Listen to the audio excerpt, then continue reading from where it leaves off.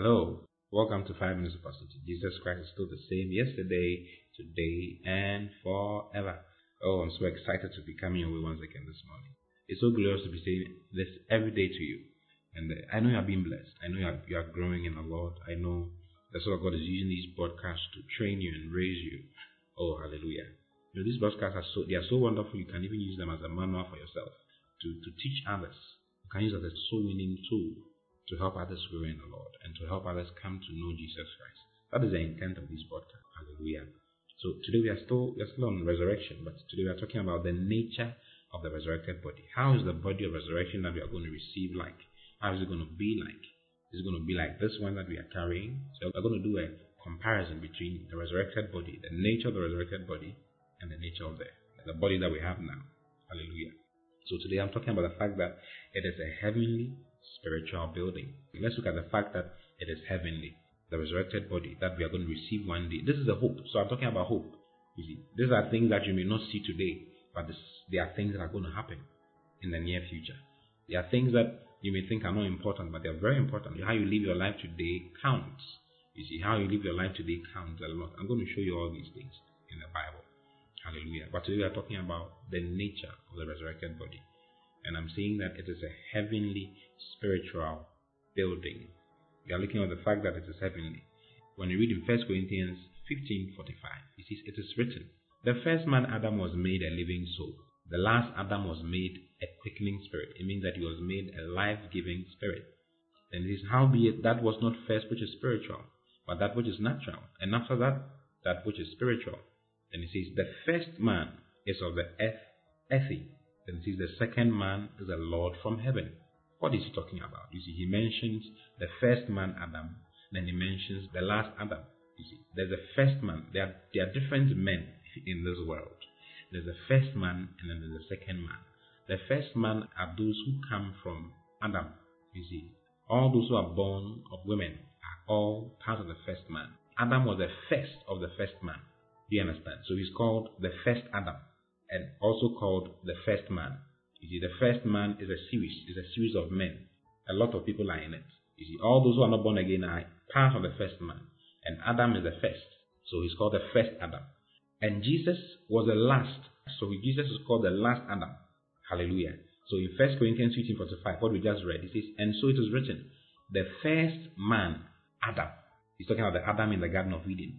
Then he says he was made a living soul. So that's what God made him. He was made a living soul. Then he says the last Adam. Who is the last Adam? I said the last Adam is Jesus Christ. So out of the first man, we have the first Adam and the last Adam. Hallelujah. The first Adam and then the last Adam. He says the last Adam was made or became a life-giving spirit, a quickening spirit.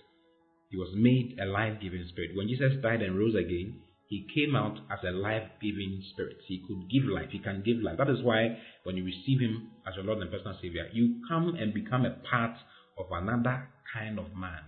It's called the new creation man. And he's known as the second man. Jesus is the first of the second man. Hallelujah. Oh, praise the Lord. So when you read in verse 47, it says, "The first man is of the earth, earthy." You see, the first man is of the earth. He's earthy. And it says, "The second man is the Lord from heaven." Hallelujah. Who is the second man? The second man is Christ. That is Jesus and all those who are born again, including you and I. So we are part. So we don't take our genealogy from the first man, that is Adam's generation, but we take our genealogy from the second man, that is Christ's generation. That is what we read in John chapter 1 from verse 11 downwards. It says he came unto his own, but his own received him not. But as many as received him, he gave them the right, the power to become the sons of God, the children of God. And it says, children who are not born of flesh, nor of blood, nor of a man's will, but children who are born of God. Hallelujah. That makes you a part of the sex. So we are not just born from our mothers and our fathers. We are born from the Spirit. We are born from above. We are children of God. That is why we are born of the Word, born of His glory. That is what we are. By His own will, He gave birth to us, as you have it in James 1:18. Oh, hallelujah. So we do not belong to the class of the first man. We belong to the class of the second man. Okay. So verse 47, 1 Corinthians 15:47, it says, the first man is of the earth, earthy. He's earthy. Then it says, the second man is the Lord from heaven. Then verse 48 says, as is the earthy, such are they also that are earthy. and as is the heavenly, such are they also that are heavenly. Then it says, as we have borne the image of the earthly, we shall also bear the image of the heavenly. We shall also bear the image of the heavenly. It doesn't mean that we don't even bear the image of the heavenly today. We do, because if you are a child of God, you bear the image of God. You see, but it's internal, it's inside. In 1 John chapter 4, verse 17, the Bible says that as he is, so are we now in this world. You see, just as he is, we bear his image. We do not have the image of a normal man, of Adam, of the first man. We bear the image of the second man, which is Christ. You see, but physically in our bodies, inherently we have it. In our spirits we do. We bear his image. But outwardly, if you look at us outwardly, we still bear the image. We still have the body of sin. We still have the body of the flesh. You see, but there's a day coming when we shall put on the image of Christ. Hallelujah. When our real life shall be made manifest, we shall put on the image of the heavenly for all men to see outwardly. The Amplified version of verse 49, 1 Corinthians 15:49 says, and just as we have borne the image of the man of the dust, so shall we.